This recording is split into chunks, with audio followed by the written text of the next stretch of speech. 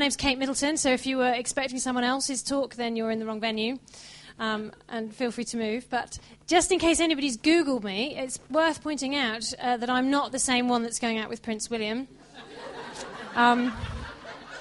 So, sorry to disappoint you there. But I did hear someone saying the other day that, assuming that they get married, that my signature is due to be worth a lot of money in the future. So if anyone would like me to sign anything, I'm very willing. But a little bit of background about myself and how I came to work with the Mind and Soul team. I actually started out as a medic, studied medicine first of all at Nottingham University. I always felt a very strong call to be involved in the field of emotional and mental health. And as a result, I actually changed direction and retrained as a psychologist, and particularly looking at this whole area of emotions and what they are. And I've worked in various different places. Some of you may have come across me in various past lives, if you like. Where I've ended up now is somewhere I never thought I'd be, rather a surprise. I've ended up working for a church. So I would never have expected to be working for the church, but I find it both the most exciting place to be able to work as a psychologist. I love the contact I can have with people and the way I can interact with people. I love the difference between that and a more sort of sterile clinical world. But also, it is a challenging place to work, and it brings up some interesting issues. There are some interesting extra perspectives on those issues. And the one I want to talk about today is probably one of the main ones for me, because it's something I've always been fascinated in.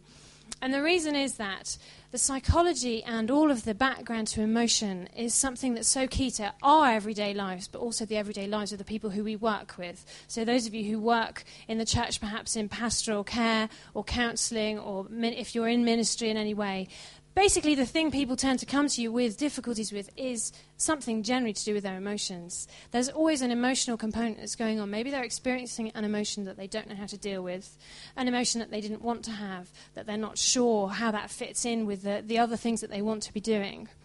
Maybe they've developed another problem as a result of their emotions, as a result of trying to cope with difficult emotions.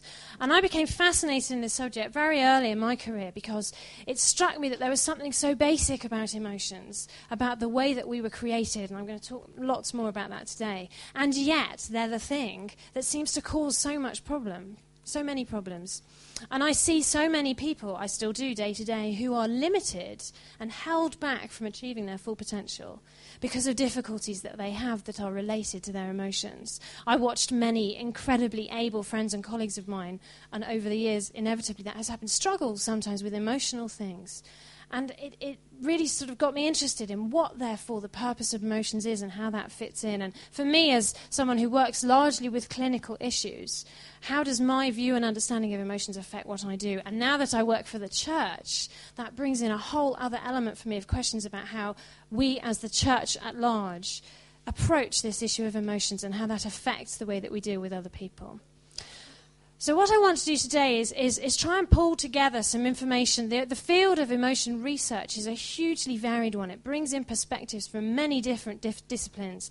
And I want to pull together some of those things and take a snapshot and look at what our worldview should be, therefore, as the church. Because I think that the most common misconception about emotions, if I was to ask you, if I asked myself what I think the most common misconception is basically that it's possible to avoid them, isn't it? Quite often we talk about, she's just so emotional, as though that were a bad thing. Oh, they let their emotions get in the way of their judgment. There's such a common misconception that emotions are something we can and should be able to avoid. And more than that, I would say that we have this misconception that it's beneficial in some way to manage to avoid being disrupted and influenced and affected by our emotions. And I want to question that this morning and get us thinking about whether that's right or not. Here's somebody who famously is without emotion. Any Trekkies in the audience? I'm afraid that if there are any Trekkies, this is the new young Spock from the most recent film, not the old Spock, because he just takes a better picture, apparently. But Spock, of course, was somebody who, in the films, classically, in case anybody doesn't know the backstory, and I have to admit I had to read up on it a little bit, had one Vulcan parent and one human parent, and therefore is human, but experiences his emotions in a very different way, doesn't really experience them very often, and keeps them very much at bay, doesn't let them influence the way that he approaches life. And as a result, we are led to believe, is of a superior rational intellect. He is able to think calmly and rationally in the moments when all the useless humans are running around and screaming. He's calmly analysing what to do next. So his lack of emotions is beneficial. And there is a whole field of research looking at emotions, which looks at this question of what happens to human beings when something causes their experience of emotions to change. And one of the approaches is a chap called Antonio Damasio. He's a very famous person in the whole field of emotion because he wrote a very influential book, which this quote is from. And he works with people who've suffered brain injuries, perhaps because of illness, perhaps because of car accidents or trauma, something like that. And he talks about these people who he comes across in his clinical work who have, for some reason, lost their emotions. And this is a quote from him talking about one such patient. And he says of him, I never saw a tinge of emotion in my many hours of conversation with him. No sadness, no impatience, no frustration. So we have here real-life Spocks, if you like, people whose the experience of emotions has drastically changed. So, the obvious question, are they therefore fantastically rational people? Are they running the country? Are they the people who are making the big decisions and teaching us new things? Well, no, they're not. They are actually people who are profoundly and catastrophically affected by their loss of emotions. They are people who cannot function in a normal way. They struggle terribly with social relationships, with their family environment. They find that they find it very difficult to make basic decisions. It has a huge impact on their everyday life and on their ability to function efficiently as humans. So losing our emotions, far from actually turning us into clever, rational super people like Spock, seems to have this massive impact on how well we're able to function. It's something that also has affected another field, the field of AI, of artificial intelligence. And the field of AI basically looks at trying to create computers who can think and act and appear the same way that humans do. And in the early days of AI, when people were starting to produce computer programs that modeled things like language acquisition and learning and that sort of thing, emotions were very much ignored. Because after all, who would want to reproduce emotions? They're the thing that we would really prefer not to have. So they didn't do that. The computer programs left that out. And this is a quote from a chap called Steve Grand, who is an AI specialist. He's a fascinating chap, decided to spend 8 years in his garage building a robot orangutan, which may be a good reason not to listen to what he says, but I believe in the field of AI that makes you very influential. And he says that this whole sort of Spock phenomenon is very misconstrued. He said Mr. Spock isn't always as bright as he looks. It's Kirk who always comes out on top because he's got emotions and common sense and all those things that Spock doesn't have. Here's another quote from actually a neurologist, but talking about this basic error that the field of AI made for many years when they didn't include emotions in their plans and in their models. And he says that their mistake was to regard emotions as an artifact of subjective experience, just something weird that we experience, which is a bit of a nuisance. And therefore not worthy of investigation, they left it out. And increasingly what we're finding is that AI models of the brain, of things like language and decision-making, they have to include something in the algorithms, in the plans, that mimics, in effect, what emotions do for humans. So they too have found that you cannot leave emotions out of the equation. And yet, we still, don't we, admire people who seem to be able to operate without emotions. We still, in our human way, view it as something that we think we would be better off without. This is a quote about President Obama made in 2009 from Maureen Down, who's a New York columnist, saying, he has a bit of Spock in him and not just the funny ears. I must look at a photo of him and look at his ears, because I can't say I'd ever noticed it, but she says he has a Vulcan-like logic and detachment. And that's, that's a positive thing. We admire that. Even though we know that actually, in reality, without our emotions, we're sunk. So what about in the church? We're here today very much to focus on what the church thinks about issues of psychology and emotional and mental health. So what perspective does that bring to this equation? And it's interesting because if you look for quotes for writing about emotions written by people who are in the church these days, it's all very positive. But if you talk to people on the ground, so to speak, about what their experiences of emotions, they very often will talk about feeling that certain emotions are undesirable, sinful, directly things that you shouldn't have. As a good Christian, you shouldn't get angry. You shouldn't really be anxious. Things like that. Oft quoted are passages like this one from Matthew, which I will come back to later, saying, everyone who is angry with his brother shall be liable to judgment. So there is a feeling, and particularly in some churches and in some parts of the church, that some emotions are sinful. They are a bad thing, that we should basically strive not to have them. So how do we, as the church, line that up with the knowledge that's coming from all these academics looking at emotions from all their different perspectives? This is what's called a Purkinje cell. It's one of the biggest neurons in your brain, and neurons are the cells in your brain that do all the communicating, that all the messages are passed down. They're amazing structures, absolutely amazing how they use sort of electrical impulses and things to send all these messages that then make up all the people that we are in this room. And did you know that you have about 100 billion of those in your brain, which is a lot? And every single one of those cells has 1 to 1,000 connections with another cell. So that's about 100 trillion connections in your brain. It's phenomenally complex. The brain is the most amazing, most complex structure. It's the most complex structure known to man, still way beyond any of the clever things that man has created. Way, way, way beyond anything that we've created. I personally believe that we will probably never completely understand it. It's phenomenal in its complexity. Your brain is only 3% of your body weight, but it uses up nearly a quarter of your energy. It's so basic to who we are. If we took your brains away, we would all be nothing. So the brain is an incredibly important part of who we were created to be. It is constantly learning throughout our lives. It's never static. Your brain is constantly changing, constantly developing. So I would ask this question. This amazing brain, which you can see here on this, which is an MRI scan. The previous one was a beautiful electron micrograph scan. You can get some lovely pictures of parts of the human body now. If we see the brain as so much a part of creation, if we take, as from the words famously known from the Psalm, if we see it as something that is fearfully and wonderfully made, do we really see emotions as some kind of unfortunate, mistaken byproduct of the way that God created the brain? A sort of, whoops, that will, keep them busy. I didn't mean to do that.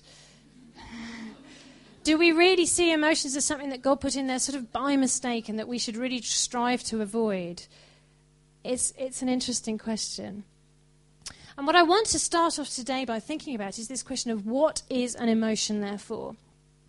And I want to draw in some of the bits of research and really sort of summarize it all for you, therefore, about what emotions actually are and what they've been found to be. So to start thinking about that, I just want you to think about your own experience for a minute, because we're all examples of people who have emotions every day. So think about the last time you experienced an emotion. Maybe happiness, excitement about coming here today. Maybe anxiety if you were one of the people at the back of the queue this morning and you thought you might miss the whole thing. Maybe you've had some things going on for you this week that have caused some frustration or anger, something like that. Think about for a moment that experience and when that was for you. And ask yourself this question. What is it about the way that you were feeling in that moment which makes you so confident to name that as an example of that emotion? So when you think, yes, I was definitely angry then, what is it about the way you were feeling that makes you so confident that that's what it was? Just think about that for a minute. And there are 3 elements of emotional experiences which are usually common, which people bring up if you ask people this question. And I want to show you how each of those tells us something about what the function of emotions are, what they were put there for, because I believe that God put them there for a very deliberate reason. So the first one of those, I don't know if anybody was thinking of examples of anxiety, a common emotion, might have experienced something like this. Butterflies in your stomach. And emotions bring with them, don't they, a physical sensation, particularly negative emotions, more so. For positive emotions, it's more general, but in most negative emotions, there is a strong physical component to that experience. And one of the main roles of emotions is, from that physical experience, just to grab your attention. Because if you suddenly start feeling a certain way, if your physical state changes, it alerts you that something has changed, something is going on. So a friend of mine was talking to me about an incident reasonably recently where she was filling her car with petrol and, as usual, not really thinking about what she was doing at all. And she said that as she was halfway through doing the job, suddenly she said she just felt sort of anxious, sort of felt her stomach going a bit funny. She thought, well, that's weird. And then she looked up and realised she was putting the wrong fuel in. Easily done. So sometimes our brains use our emotions through that physical change to grab our attention. Something is happening and you need to pay attention to it. So they grab our attention. And here's a quote from William James, who was a philosopher and psychologist and a medic actually also, writing at the end of the 19th century. And he wrote some very influential early works talking about emotions. And he was he thought that this physical component of emotions was very, very important. And he said this, he said, the bodily changes follow directly the perception of the exciting fact. And our feeling of those same changes is the emotion. He thought it was so important that without that physical change, it just wouldn't be an emotion at all. And it's true that the physical component is very, very powerful in some emotions. And its role is to grab our attention. So your emotions are very much like a warning flag that your brain uses to alert you, or a light on the dashboard of your car. Something needs you to pay attention. Let's think about the second thing that you might have experienced as part of your emotional experience. And this is a picture which is designed to illustrate joy. And it illustrates really well what I think is another common element, which is the way that physical change that's involved in emotions makes us want to do something, doesn't it? So if you're feeling angry, along with the physical change and maybe the increase in heart rate and stuff, you will feel a desire to do something, hit the person who's annoying you, or walk out of the room, or whatever it is. And emotions do prepare us for action.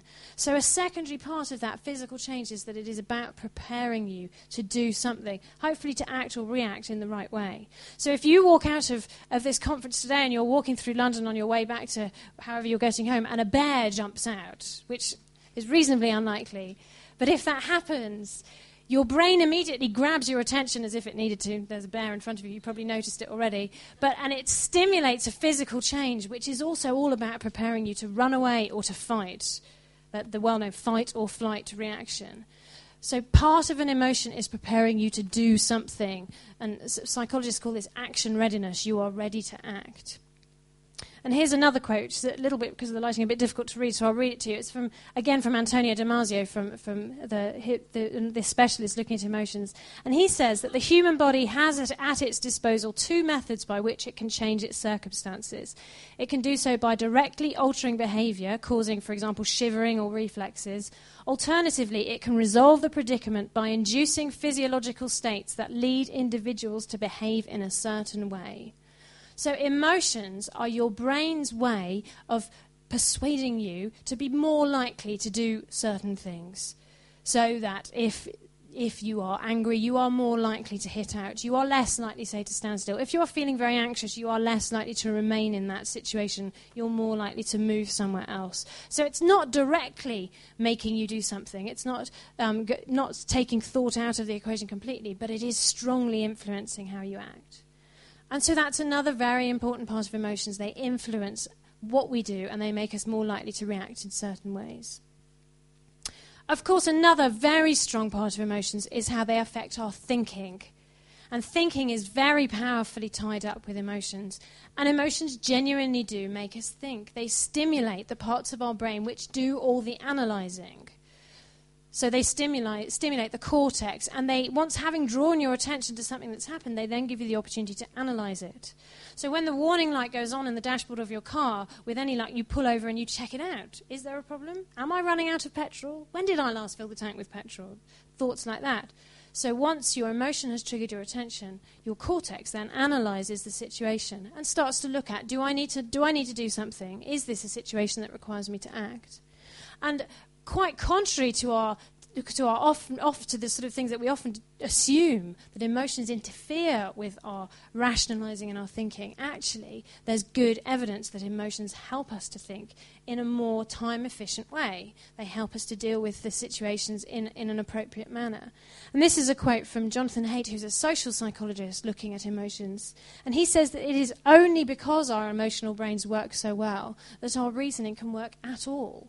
Emotions are so closely linked up with the way we reason and approach the world that you cannot really separate them. And that, of course, is what the AI people were finding too. You can't really have an efficient mind without putting emotions in there somewhere. There are a couple of other functions of emotions that it's very, very important to mention as well while we're thinking about this. And one, of course, is communication.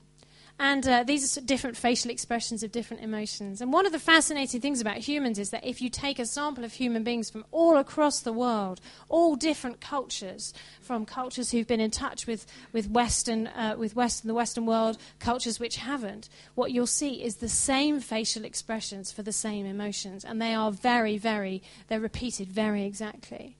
This is something that was originally noticed by Darwin. Here's a quote from him saying that the young and old of widely different races express the same state of mind by the same movements. So there is something about emotions as well that is about communicating, that is about the fact that we were never designed as human beings to exist in isolation. We were always designed to exist as part of a team, as part of a crowd, as part of a community. It's part of the way that God designed us. And emotions are a very important part of that. Here's another important function of emotions. For anyone who's wondering, it's a fork in the road. So emotions are involved in decision-making. Just checking if you're still awake, So sometimes we come to life, there are decisions we have to make. And again, it's so commonly we assume that our emotions get in the way of that. And they do make decisions harder sometimes if there are emotions that conflict.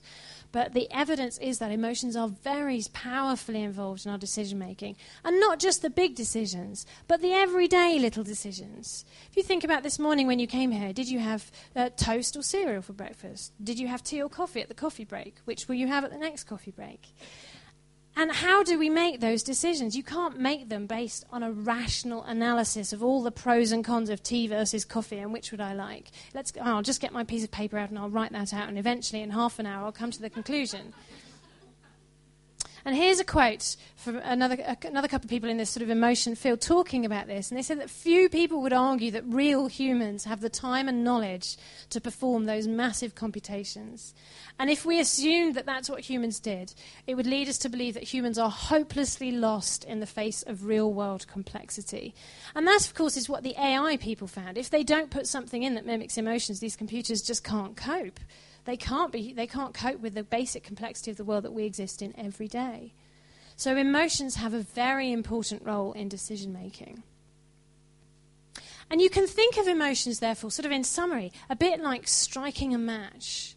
And emotions are triggered in the first place, like the match being struck, because your brain detects that something significant is going on in the world around you. So there are parts of your brain that their whole job is to look and process what's going on around you in terms of how it affects some of the basic goals that you have in your mind. And we've talked about some of those in the main sessions today as well, about the goals and the aims that govern our lives. We all share some basic goals. Staying alive is a good basic human goal, which almost everybody operates by almost all of the time. So if you do something, again, you leave here today, you're going to obviously have a very, very dramatic journey home.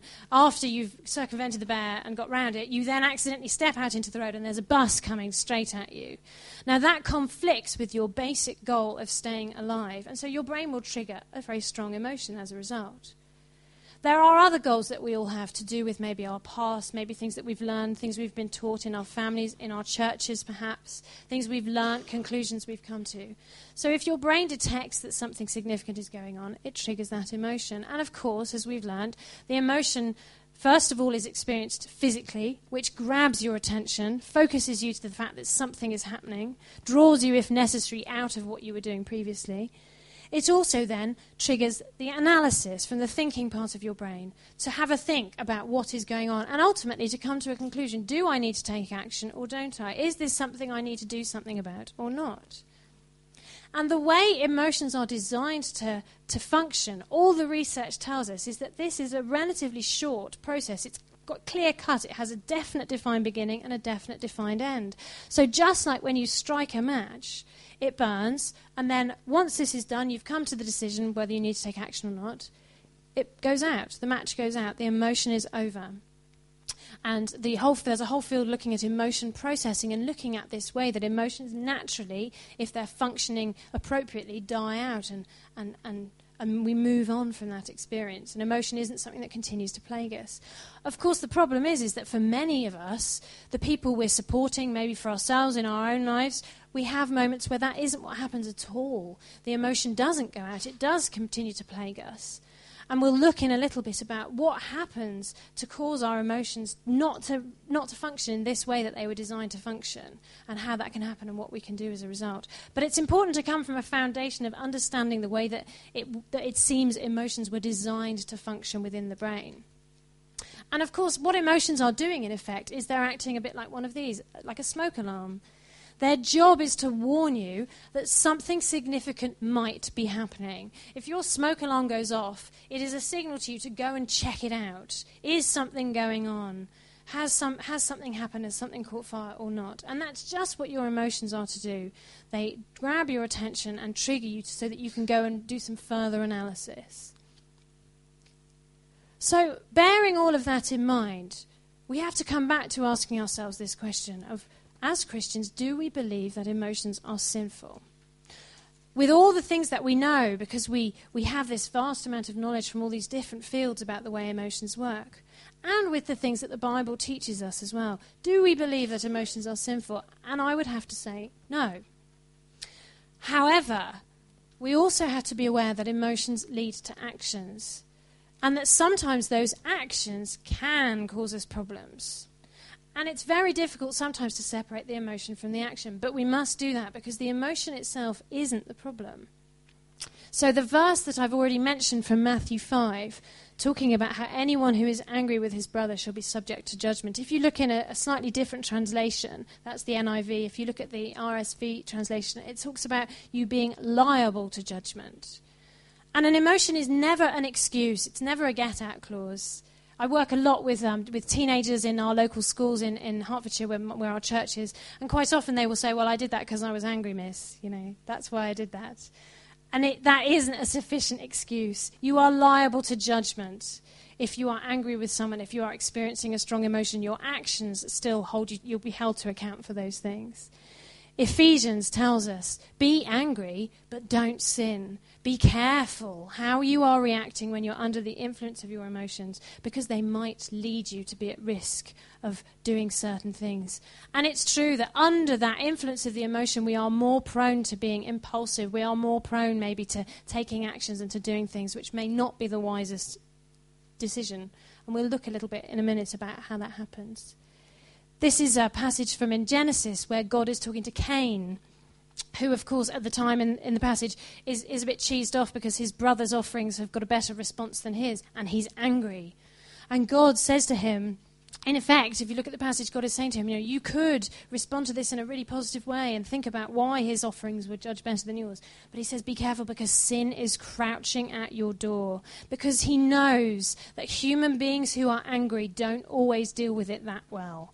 And of course we know that Cain doesn't. He goes on to murder his brother. So his anger does lead him into sin.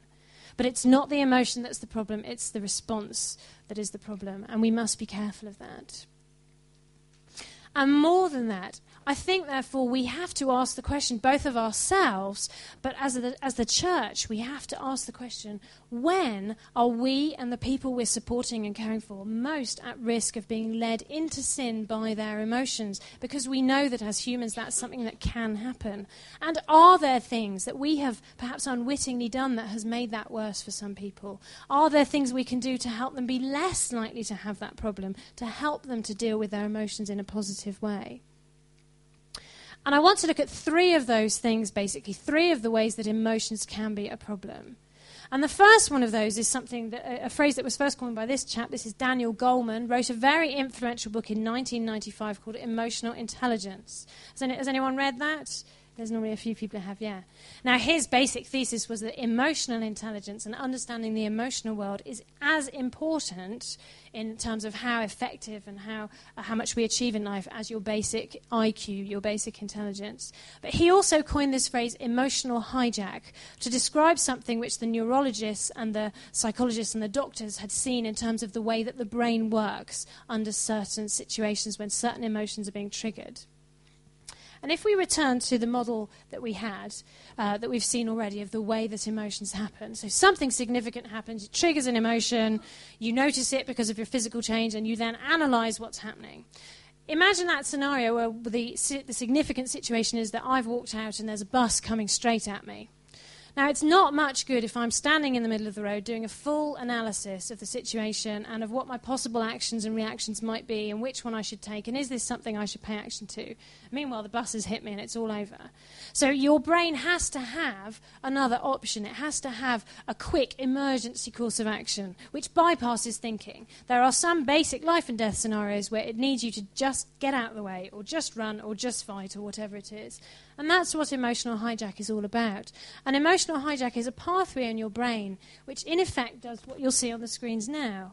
It is a fast-track option, and the amygdala, which is the part of your brain right in the middle that controls these very basic emotions of fear and anger, can completely bypass the thinking part of your brain and trigger, through this physical change, a reaction to the situation before you've had chance to think about what's happening, so you can get out of the way.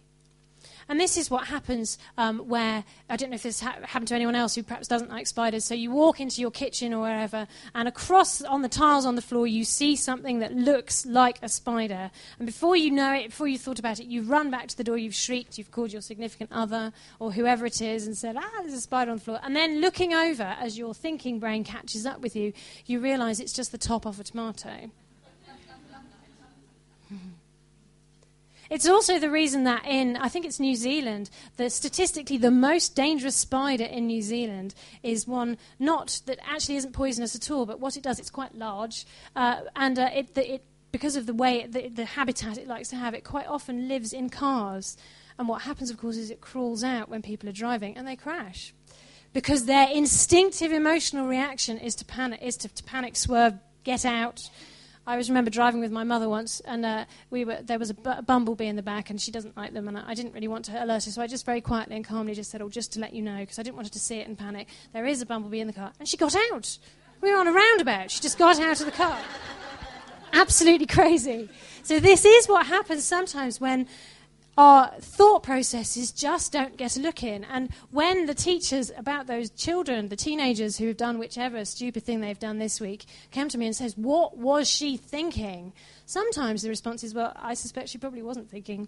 She was reacting in the impulse, in the moment. And teenagers are more prone to this because their emotions are stronger and more powerful, and they're just not as good at controlling them. It's one of the things they're learning. But we're all prone to it. So that's one way that your emotions can lead you into doing things that perhaps in the cold light of day you would perhaps wish you hadn't done. And of course what's happening here is that instead of acting like the smoke alarm which warns you that something significant might be happening, you are treating your emotions like every time they go off, like the smoke alarm, that there definitely is a fire. So every time the smoke alarm goes off in your house, you're reacting as though it was definitely a fire, when we all know that the most common cause of smoke alarms going off is this. So if you treat your emotions in the wrong way, you will find that you're responding them to a way which is at worst just inappropriate, at best inappropriate, at worst could lead you to do something that you might wish you hadn't done. Let's look at another way in which emotions cause problems, another very common way. And this is focusing on the thinking stage, the stage that was completely bypassed the last time. Because it's all very well if what your emotion triggers you to do is to do some nice rational analysis of the situation. How should I, somebody came to me at work and they said something nasty, and what I need to do is rationally analyse, do I need to respond to that, how does it affect me, etc., etc. But what happens much more often to us humans, if we're honest, is that the thoughts that are triggered by that thinking process are not always that helpful. So maybe somebody said something nasty to me, and actually what it triggers is a fear, because maybe I was bullied when I was a child, and that's really frightening for me. So there's a whole load of thoughts associated with that. Maybe there are basic beliefs and thoughts that are triggered by the fact I've had an emotion. I remember talking to someone who was struggling with jealousy and who really struggled with that thing of, I should not feel this as a Christian. It's a really bad thing to feel. Maybe there are thoughts that go along with that. And these unhelpful thoughts are the basis of cognitive behavior therapy for anybody who works with that or uses that approach or has come across that approach. And cognitive behavior therapy looks at the thoughts that we sometimes get caught up in which are unhelpful. And the reason they're unhelpful is because they actually trigger more emotion. Quite apart from being part of the emotion dying down, they trigger other emotions, generally more negative emotions, which then, of course, trigger more helpful thoughts, so more emotion. And you get this negative cycle building up. And if you are prone for reasons perhaps of your past, maybe something to do with some personality types are more prone to thinking in some of these unhelpful ways. One of the reasons, right, Rob is saying, he tries to avoid should and ought statements because thoughts that begin with I should always, I ought to be able to do that are classic CBT unhelpful thinking patterns. If you are caught in cycles and you're prone to thinking in these unhelpful ways, it's a bit like having a brain like this, full of balled up paper and kindling and dry leaves and bits of wood and things. So when the emotion match is struck, instead of dying out, running its natural course and then going, what you end up with is something like this. A real emotional blaze going on inside your head. And people will say, this happened on Monday and I can't shift it. I still feel dreadful. I just can't get the thoughts out of my mind. It's still upsetting me now. People will talk about how sometimes they experience emotions and they don't know why. Their emotions never really go away. And clinically, we talk about what's called free-floating emotions, so particularly anxiety. You'll get people who say, I feel anxious all the time, and there's not really a cause. And sometimes these sort of smouldering thoughts can lead you to never really get rid of these negative and unpleasant emotions. Smouldering emotions build up into big fires as well, which are much more difficult to deal with. They can feel very, very powerful, very immense, and people therefore struggle. And they are therefore more at risk of succumbing to other things in an attempt to deal with their emotions. So perhaps struggling with things like alcohol or drugs or self-harm or whatever it is that they have resorted to in a desperate attempt to deal with their emotions. Let's look at the third way that I want to mention. And this is basically reminding us that emotions are about grabbing attention. That is their job. If they were in a company, they would be running around in this T-shirt because their job is to make sure that you listen to them. Their job is to be the troubleshooter, to alert you to the fact there might be a problem. So in a way, they're a bit like one of the beautiful small child. I don't know if anybody has young children. I have a daughter who's just coming up to 5. This is children on a good day. But what happens to those children when they are trying to get your attention? So when I'm on the phone and she wants to talk to me or something, and what happens on those days when your children suddenly turn into this? Because their job is to get your attention, and oh boy, are they going to do it. Now I ask you, what happens when I am on the phone and my daughter is at my side because she wants me to do something, when I try and ignore her?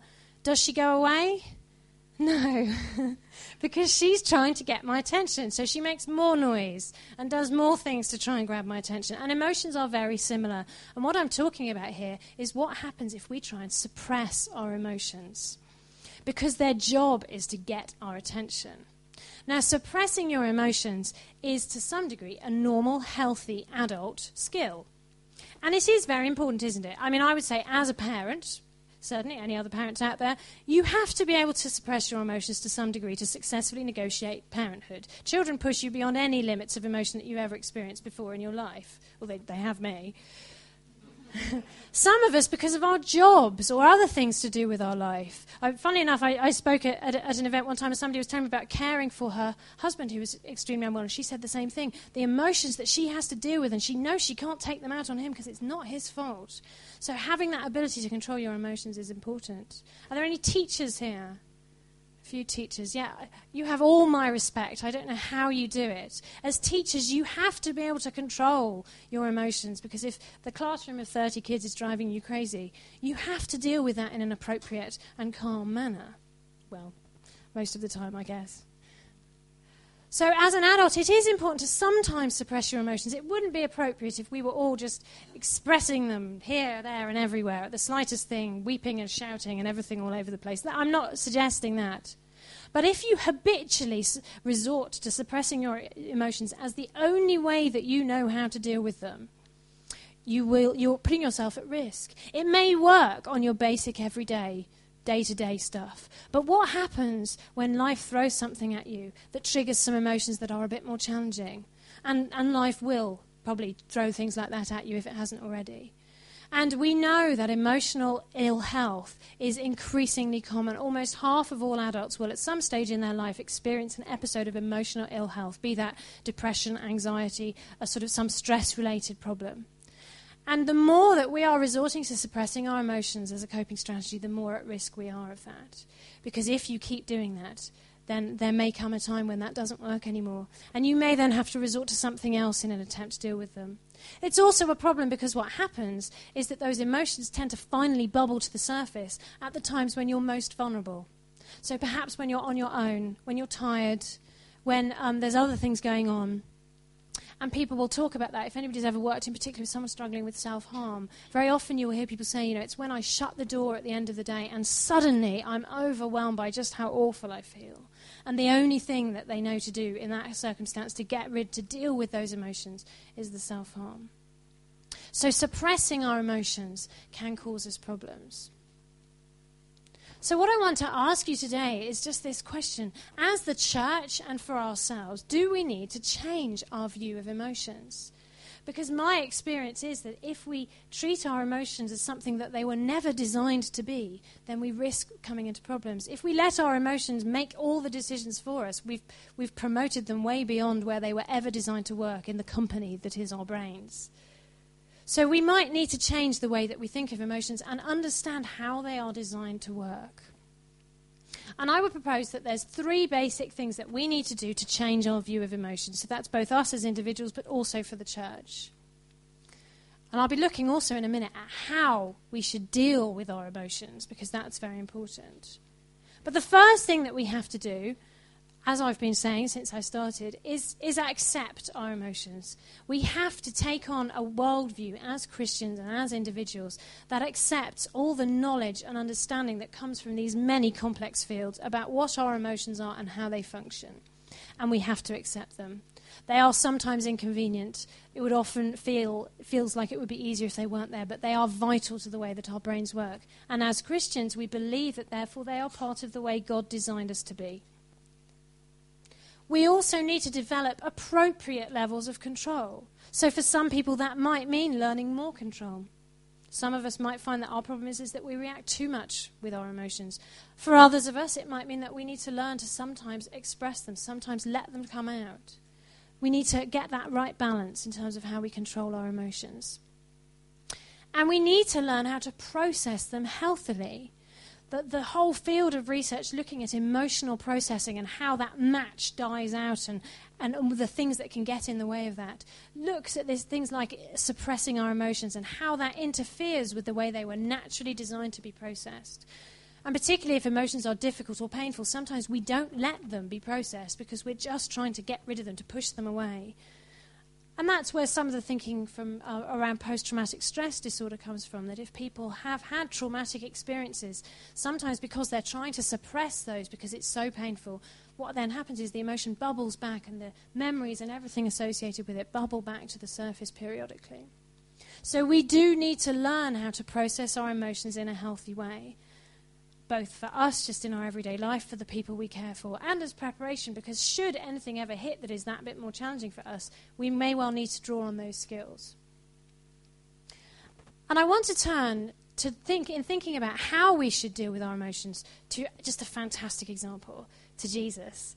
And I get really excited about Jesus, not just because I'm a Christian, but as a psychologist, I get really excited about Jesus. Because in effect, what you have in Jesus is God in the body and the brain that he designed. So if you want to look for someone who knows how to use the human brain, Jesus is a pretty good example. Because he knows what emotions were. He knows how to use them. So it's a fantastic way to look for some examples of how to deal with our emotions. We also know that Jesus was without sin, which is helpful. Because we know that Jesus experienced a whole range of normal human emotions. Just some of them listed there in no particular order. Negative and positive, he experienced those emotions. So we can look at Jesus and the way that he dealt with certain situations in his life and the way that he dealt with some of these emotions and take from it some really valuable lessons for us about how we deal with our emotions now. And I want to look at 3 examples. If you're writing this down, everything today is all about 3s. So 3 examples from the Gospels of the way that Jesus dealt with his emotions. And the first one is taken from this passage in Mark's Gospel. This incident is mentioned in other Gospels, but I love this account for reasons which will become apparent. And it's where Jesus went into the temple, saw the money changers and all the people misusing that space and threw the tables around. And the Mark's Gospel account tells us this, that Jesus entered Jerusalem and went to the temple. He looked around at everything, but since it was already late, he went out to Bethany with the 12. The next day, on reaching Jerusalem, Jesus entered the temple area and began driving out those who were buying and selling there. He overturned the tables of the money changers and the benches of those selling doves, and he would not allow anyone to carry merchandise through the temple courts. So here's a great example of Jesus demonstrating something that to us is fairly familiar as anger and acting out on it. And it's really interesting to look at some of the detail of this passage and to think about what that says to us about how to deal with emotions. And the first thing is something about avoiding that emotional hijack, which I've talked about.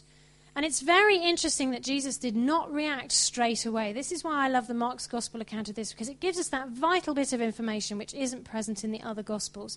Jesus came and looked into the temple one evening, and he didn't deal with it there and then. He went away, and it wasn't till the next day that he actually dealt with it.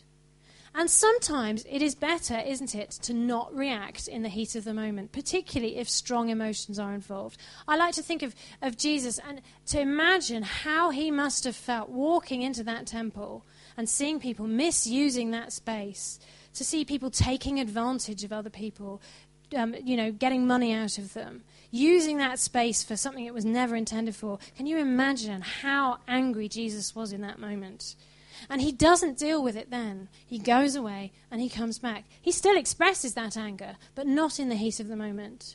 And I think that's a good lesson in avoiding the risk of emotional hijack, the risk that in the heat of the moment we just react. And it's particularly interesting that we learn that Jesus did this because it says since it was already late. And I would say to you that in particular, be careful about strong emotions that happen at times when you are vulnerable to perhaps not thinking that straight. So at the end of the day in particular, when you're tired, when you're stressed, when other things have already happened, so you're already feeling a bit emotional. And we know that Jesus said that since it was already late, it was the next day that he reacted. So there is a message here about just being careful. One good way of avoiding our emotions leading us into sin is sometimes to delay how we react until that initial flare of emotion has gone down. And I worked a long time ago with a boss who taught me many good things, but the best piece of advice he ever gave me was that if you ever have something that comes in and you react to it and it's a difficult situation, he said, by all means, write the letter, write the email, whatever it is you need to do, but never send it until the next day. He said, always sleep on it, always give yourself a bit of time, 24 hours at least is great, and see how you feel. If you still feel the same way the next day, send the same letter. And I hardly ever send the first letter or the first email that I write. It's good advice, isn't it? Sometimes, it may be that sometimes that we are reacting in the right way with our emotions, and you can always go ahead and follow through that reaction. But for me, I find usually you get a bit better if you wait. And that's not to say that the emotion is disrupting my rationality. But you do have to be aware that in those moments, if you're very, very cross particularly, or very, very anxious, you might not be thinking as clearly as you would at other times.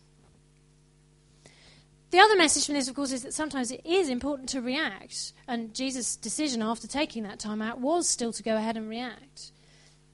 So when we say, as Christians, we should all keep smiling and be all jolly ho, isn't this nice? And never get frustrated, never get angry. There are times when it's perfectly right and proper to give some expression to that anger. But we have to be careful about how we do it. This is the second example, looking at a different emotion. And this is another well-known example. I'm sure most people have heard of this. When Jesus' friend Lazarus died. And what we know is that Martha and Mary came to see Jesus and they told him that Lazarus was really ill a few days before. But by the time he's been able to leave and make the journey, she comes to him and says, it's too late, he's died, sorry, And this is what John's Gospel tells us. It says that on his arrival, Jesus found that Lazarus had already been in the tomb for 4 days. "Lord," Martha said to Jesus, "if you had been here, my brother would not have died. But I know that even now God will give you whatever you ask." When Jesus saw her weeping, he was deeply moved in spirit and troubled. "Where have you laid him?" he asked. "Come and see, Lord," they replied. And Jesus wept. And if there's any pub quiz people here, that's the shortest verse in the Bible, if that ever comes up as a question. Just a useful tip. Also, crucial verse, though. Jesus wept. Very, very important piece of information, I think. So what can we learn about this passage? What does this teach us about how to deal with that particular emotion? And the first one, again, is this message, react. Jesus takes the time to express what he feels. He takes the time to weep. I almost find myself wanting to say he indulges his emotion. But of course it's not an indulgence. That's part of our thing of feeling guilty for being emotional. He reacts appropriately to the emotion that has been triggered by this event, because this was a friend of his and he's dead, and that's sad, so he cries. It's particularly interesting for Jesus that he does this even though he knows that he's about to raise Lazarus from the dead. And there's a big part of me that thinks that if I was in that context, I'd get there, they're all weeping and wailing, and I'd be like, yes, yes, yes, stop all that noise, I'll just go and deal with it, and then it will all be fine. And sometimes we can be too rational, can't we? And push our emotions out, and Jesus doesn't do that, even though he knows that the situation is about to improve dramatically, because, of course, he then walks into the tomb and comes out with Lazarus in an amazing, miraculous raising from the dead. He does react, though, to the sadness that's triggered by the fact that this friend of his has died. So don't be too rational. And don't suppress your emotions. Jesus does take the time to weep. He shows that emotion as a great leader of the church. I don't know if there's any church leaders here. You know, it's okay as a leader to sometimes show some emotions. Sometimes things do make you sad. Sometimes things make you angry. And that's not always a bad thing. You don't have to be like the Spocks of this world. We don't want a church run by Spocks. Let's look at the third example. And this is, obviously we're coming up to Easter, a very, very poignant time for Jesus, and a time when he experienced emotions, no doubt, beyond anything that any of us will ever experience, because not only because of what he was going to go through, but because he knew that that was what was going to happen. And this is this moment when he knew that all of that was about to start to happen. And it says, Jesus went with his disciples to a place called Gethsemane, and he said to them, "Sit here while I go over there and pray." He took Peter and the 2 sons of Zebedee along with him, and he began to be sorrowful and troubled.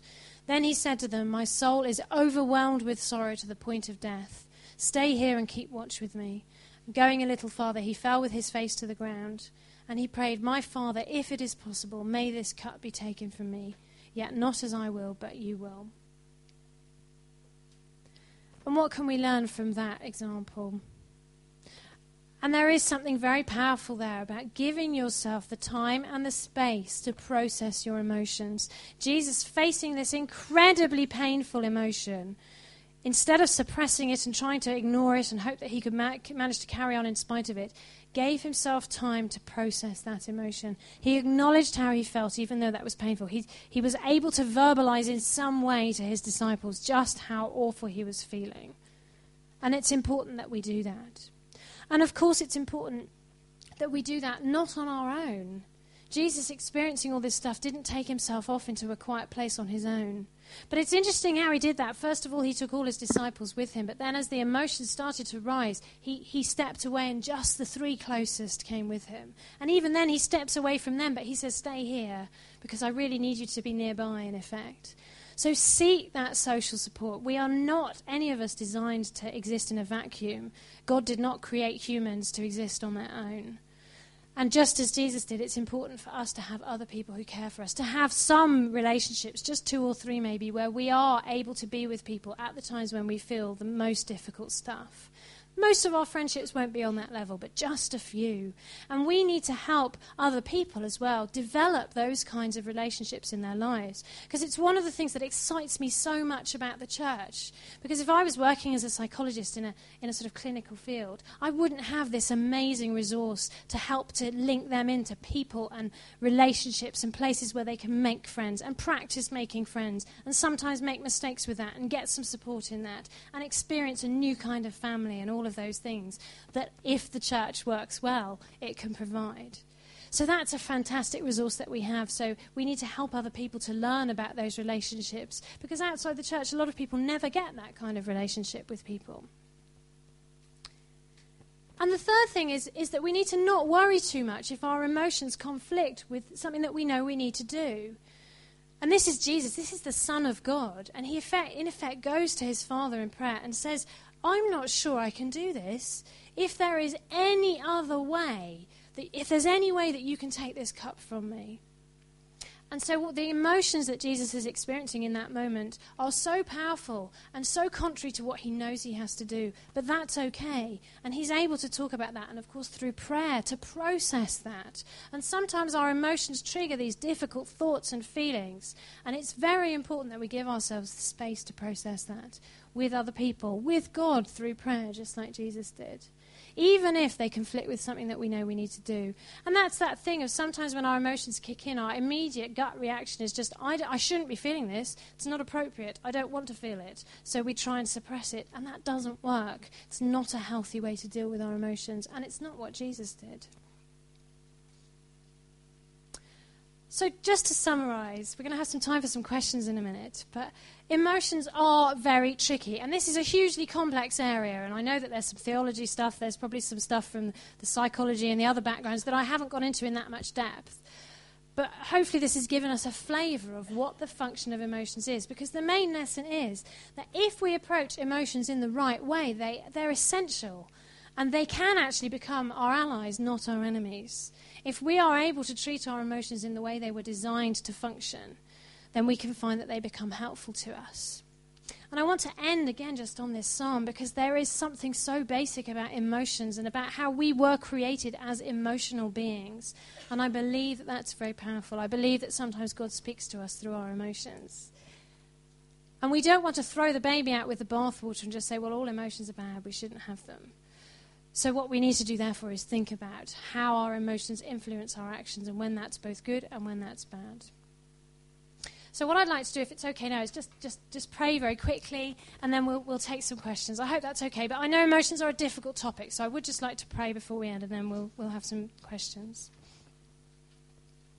And Father God, I thank you so much for this amazingly complex brain that you have created. I thank you that every single person in this room is an example of that amazing design and of your work and of something you have put together exactly the way you intended it to be.